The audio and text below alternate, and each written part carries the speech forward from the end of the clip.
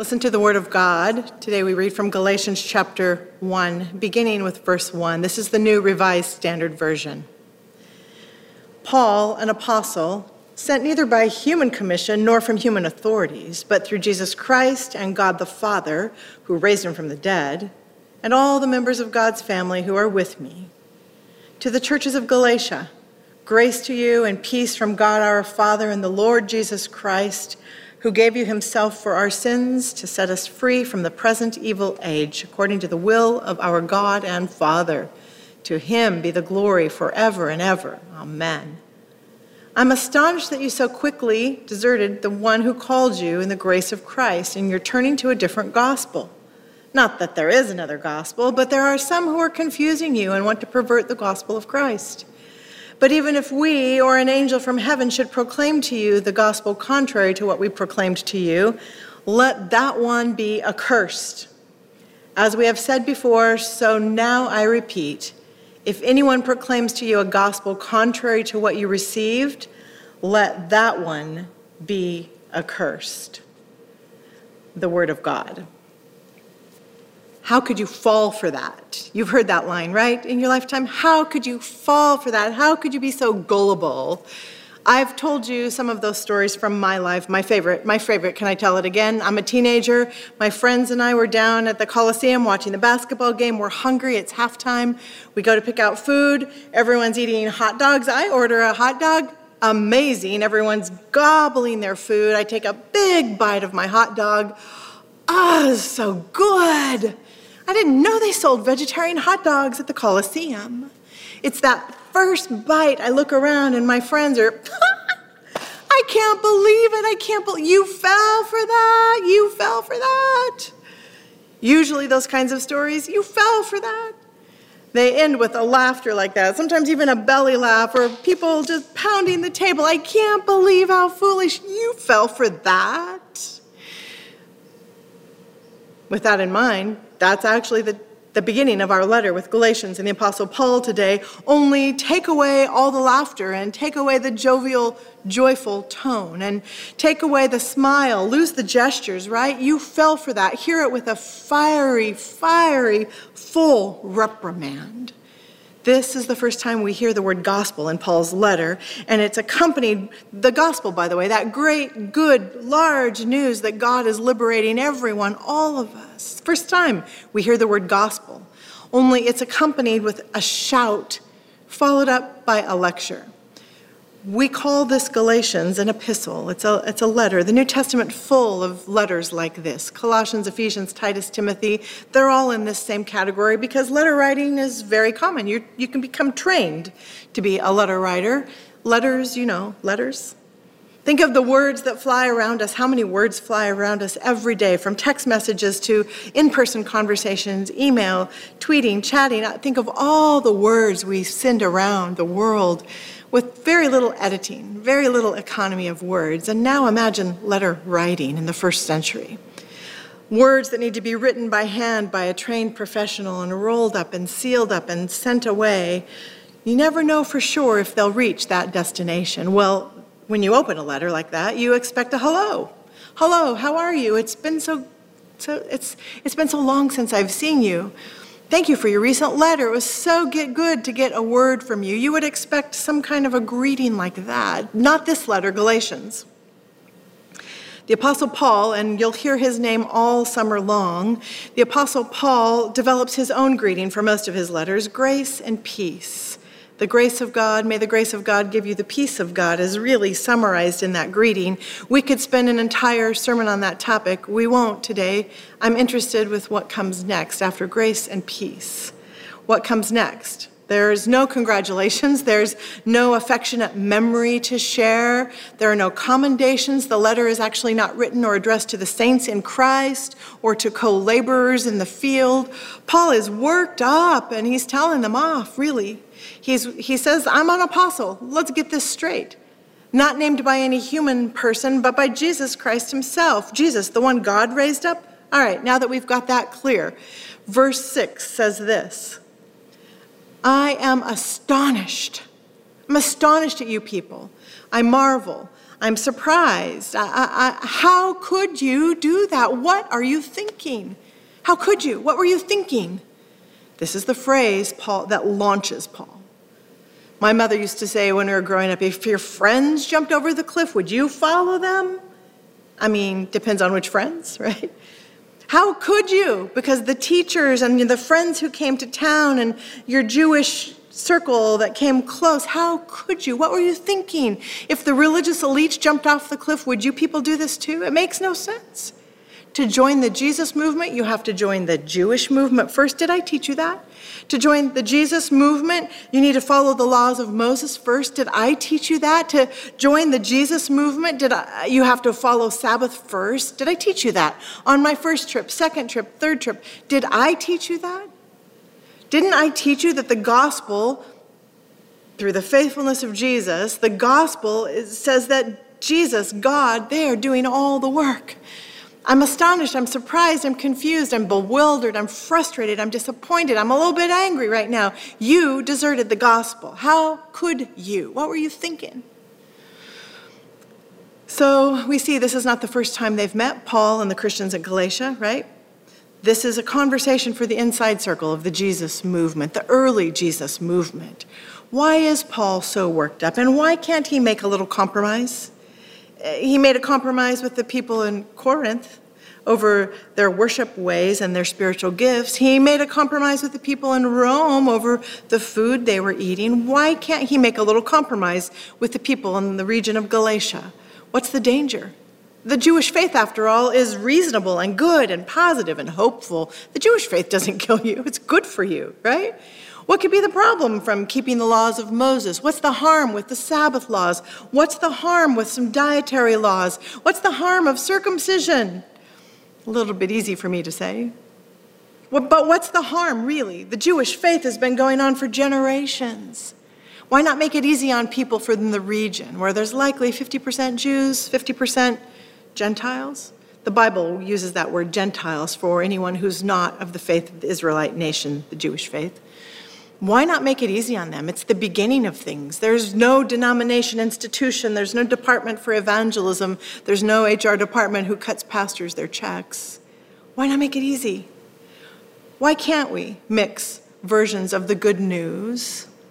Isn't it a little bit like making curry? You put in a little bit of that, little of that. These are the vegetables. Here's some protein. You pour it over rice. It's pretty tasty. And next week when I make it, I'll put in those vegetables and maybe that protein and a few hot dogs and pour it over rice and dip in the bread, and it's still pretty tasty.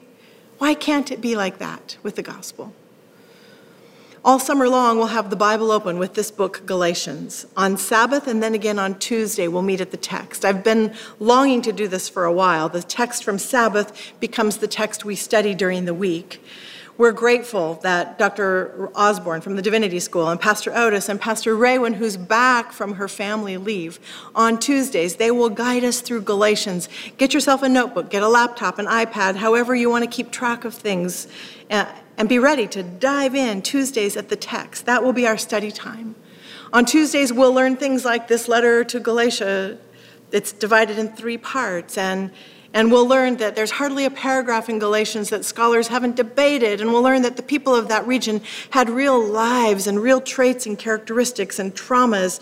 Celtic people, Gauls, there's Celtic blood on the ground and generations of storytelling. They've suffered their own trauma of disease and the most recent revolt and all the traumas. On Tuesday at the text, we'll talk about those things. Here are some statements we will consider all summer long. There is confusion and even danger if we don't rightly understand the gospel. There's confusion and danger if we don't rightly experience the gospel. There's confusion and danger if we don't rightly express the gospel. True or false? By the way, they don't necessarily happen in this order: understanding, experiencing, expressing. More often, we experience and express the gospel, and that gives us a deeper understanding. This is not what the Apostle Paul is thinking about right now in this letter. It's not his point. The way we understand the gospel matters. That's the apostle's point. What's the risk if things are a bit misunderstood? What's the risk if I have things skewed a little bit? As long as I love God and I accept Jesus, as long as I do my part in the world, as long as I'm generous and compassionate, as long as I'm loving and forgiving, as long as that, is it really worth all of this, Paul? His first concern is that they've quickly abandoned the things he's taught them. Yes, it's personal for Paul. So he brings up his own experience. Read Acts chapter 9 for Paul's conversion experience. That's Paul's podcast, Acts 9, Paul's story on the Damascus Road. Jesus not only turned his life upside down, but that was the call on Paul's life. So this is personal for him. I'm speaking to you on that authority, he says. And this week, read Acts 15 to get more of the background of this very issue. You have to join the Jewish movement to join the Jesus movement. That's the topic in Acts chapter 15 also. So in verse 6, this is where Paul launches Galatians 1, verse 6. I am astonished, I'm marveled, I'm surprised, I'm shocked. You're so quickly deserting the one who called you in the grace of Christ. You're turning to a different gospel. Not that there is another gospel, but there are some who are confusing you and they want to prevent the gospel of Christ. But even if we or an angel from heaven should proclaim to you the gospel contrary to what we proclaim to you, let that one be accursed. And as we've said before, so now I repeat, if anyone proclaims to you a gospel contrary to what you've received, let that one be accursed. It's a double curse to anyone who teaches you a contrary gospel. I curse the people confusing you. I curse the people misleading you.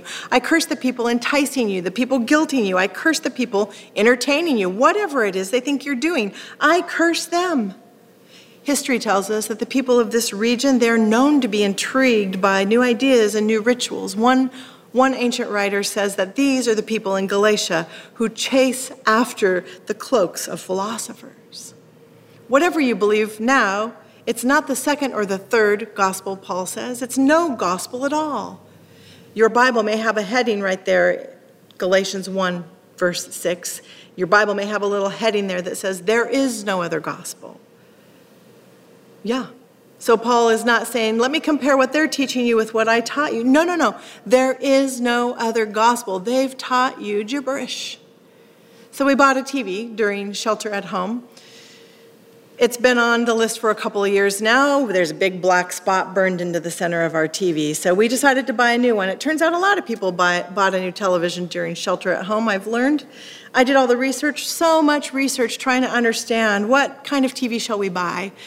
I got recommendations from people in graphic arts. I got recommendations from people in the film industry, and I narrowed it down, and we knew the kind of TV we wanted. Just have to know, is it this model or the brand new one coming out of this brand of television? So we go to the store, the box store. We stand outside because COVID, you can't go inside. So I ask the question, we want to buy a new television. It's this brand, and I just want to know the difference between the current technology and the brand new technology that's coming out. The salesperson said, oh, well, it's amazing. First of all, you're going to love this television. It's kind of hard to explain, but it's got this amazing way with the colors. The colors are just brilliant and vivid. You're going to love them. But I asked, but isn't the technology the same between the current model and the brand new one? I mean, it's the same technology you've had for a little while. Yeah, but it's so much better and different. Oh, you know what? You should talk to the regional guy. He's here today. He knows all the answers to these questions. So the regional person comes out, the regional sales director for this particular brand of television. So you want to buy a new TV? Yeah. I just want to know the difference between this model and this model being rolled out. Besides $500, what do I get for that $500? He says, the color's fantastic. I just put a 75-inch one of these in my home. You like to watch sports, for example. When you're watching your sports, I mean, the color, this AI technology, it's phenomenal. Like, let's say you're watching golf, right? And the camera's up close on the golf club. When the camera zooms in on the grass is, like, the colors you've never seen before. The grass knows it's grass. And then the camera moves and catches part of the tree trunk, and the tree knows that it's a tree. The grass and the tree, like, they're not the same at all. It's just amazing what this TV knows, the grass and the tree. I ask the obvious question. So on this other model, does the grass not know it's grass? Are you joking me right now? The grass knows its grass. The tree knows its tree. I look at Kirby. Are we in some mystical forest? This is like a Tolkien story. These are the Ents moving around. What is he talking about? The grass knows its grass. The tree. You just want the extra $500. Is that right? We go back to the car. What is he on? The grass knows its grass. The trees knows their tree. We buy the model, less $500. Take it home. All the settings. You want to watch a movie? Sure. What shall we watch? I want to watch Avatar because I want to see grass that doesn't know it's grass and trees that don't know they're trees. Like, what in the world? If you come and watch at our house, you will hear Kirby and I say, oh, you want to watch something? Yeah, because on this TV, the grass knows it's grass. It's amazing. Inside joke, going to be going on a while in the Oberg household. This is gibberish. It's absolutely ridiculous gibberish for AI technology and memory that's possible inside of this television technology now, right? Gibberish, the Apostle Paul says to the people in Galatia, you've been taught gibberish. It's not what they gave you is equal to what I gave you or another version of what I gave you. So it's not sufficient to compare the Gospels and say, let's have a contrast and compare. That's not going to work. It's not sufficient to say, well, they taught you this, but you could consider. None of that's going to work. Because Paul is saying what they taught you is no gospel at all. Whatever they're teaching you is a non-gospel. He'll spend the rest of Galatians with specific, precise, careful language to unpack this. Whatever they taught you, it's a non-gospel. They taught you that to join the Jesus movement, you have to join the Jewish movement first. They taught you that. It's Jesus plus circumcision, and then you can be saved. It's Jesus plus the laws of Moses, and then you can be saved. It's Jesus plus Sabbath observance. It's Jesus plus all of these customs and traditions. It's Jesus plus. And for the people, by the way, who live in that region, who are very attracted to rituals and new ideas, here come new ideas. Well, great. Does it require me to cut my flesh? Will I have to bleed? Will I need to chant? Will there be fire? Will there be a ceremony with song? Will it take months? Will there be an audience? Okay, sign me up.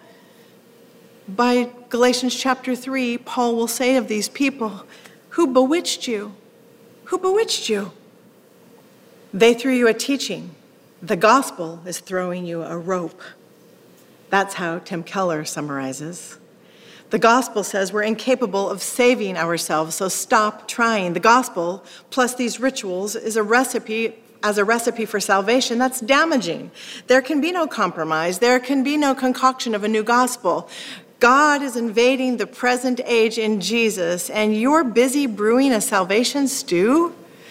Why does it matter if we have a little of this and a little of that and we're a little off on our understanding of the gospel? Because it distorts the peace and the hope and the joy God intends for our lives. And frankly, it puts the entire Jesus movement a little off balance. It makes us less useful in the world God so loves. There's a salvation story in Luke chapter 19, Zacchaeus. It summarizes the salvation experience, what Paul is trying to talk about in all of Galatians, right? There's an exercise that I often do with children, teenagers, sometimes even young adults. People who've grown up with the Bible, by the way, they'd be familiar with the Zacchaeus story. It's recorded in Luke chapter 19. I take all the parts of the story, the movements of the story, and I write them out on cards, and I hand them to the kids or the teenagers and say, now you put the story in order. How does the story go? And they'll take the little cards and lay them out, and then eventually here's their story. Zacchaeus climbs a tree. Jesus tells him to come down. Zacchaeus confesses of what he's done wrong to the people. Jesus goes to Zacchaeus' house for dinner. The crowds grumble. And if the Apostle Paul heard our children tell the story that way, he would say to them, who bewitched you? Who taught you this? That's no gospel at all. Who taught you that before Jesus comes to dinner with Zacchaeus, Zacchaeus must confess and make things right with everyone? Because Luke 19 tells us Jesus heals Zacchaeus on the spot, and that healing causes this ripple effect, that indeed the relationships around Zacchaeus begin to be repaired one by one. Healing comes person by person. Zacchaeus reconciled to God. Zacchaeus reconciled to his community. And by the way, the tax collection system is interrupted on the spot. Yeah, systems are interrupted. Salvation is immediate. Zacchaeus does nothing but come close to Jesus. Time piles errors on the foundation of the gospel. Paul knew this, and it had only been a little bit of time since he'd been with the people in this region. Martin Luther knew this. Ellen White knows this. Jones and Wagner know this. We know this today. Time piles error on the foundation of the gospel. The gospel is God invading our present age, God permeating the present age. There can't be any compromise of the gospel. What God is doing in Jesus, it shatters worlds. What God is doing in Jesus shatters ways of living. What God is doing in Jesus shatters being under the law. And it not only pulls us close to God, it pulls us close to one another, friends. 500,000 people this week applied for national health care in our country, spinning out of economic control. The gospel teaches me how I might respond to that reality in this world. As the gospel unfolds in Galatians, we'll read more and more about that. All kinds of worlds are coming to an end. Whatever the primary way is you identify in the world, is it race, is it ethnicity, is it social class, is it gender, is it religious class? All kinds of worlds are coming to an end with the gospel. The Magna Carta of Galatians, the verse we all know, Galatians 3:28. I love that description. The Magna Carta of Galatians, one scholar said, tells us all things will eventually shatter. What? Do you think of yourself primarily as a Jew or a Greek? Do you think of yourself primarily as male or female? Do you think of yourself primarily as slave or free? All these worlds are coming to an end. When they come to an end, there will only be one location from which those grappled by the gospel, only one location with which we can identify. That will be in Jesus Christ alone. There is only one fundamental place with which to identify, each and all of us, with Jesus alone.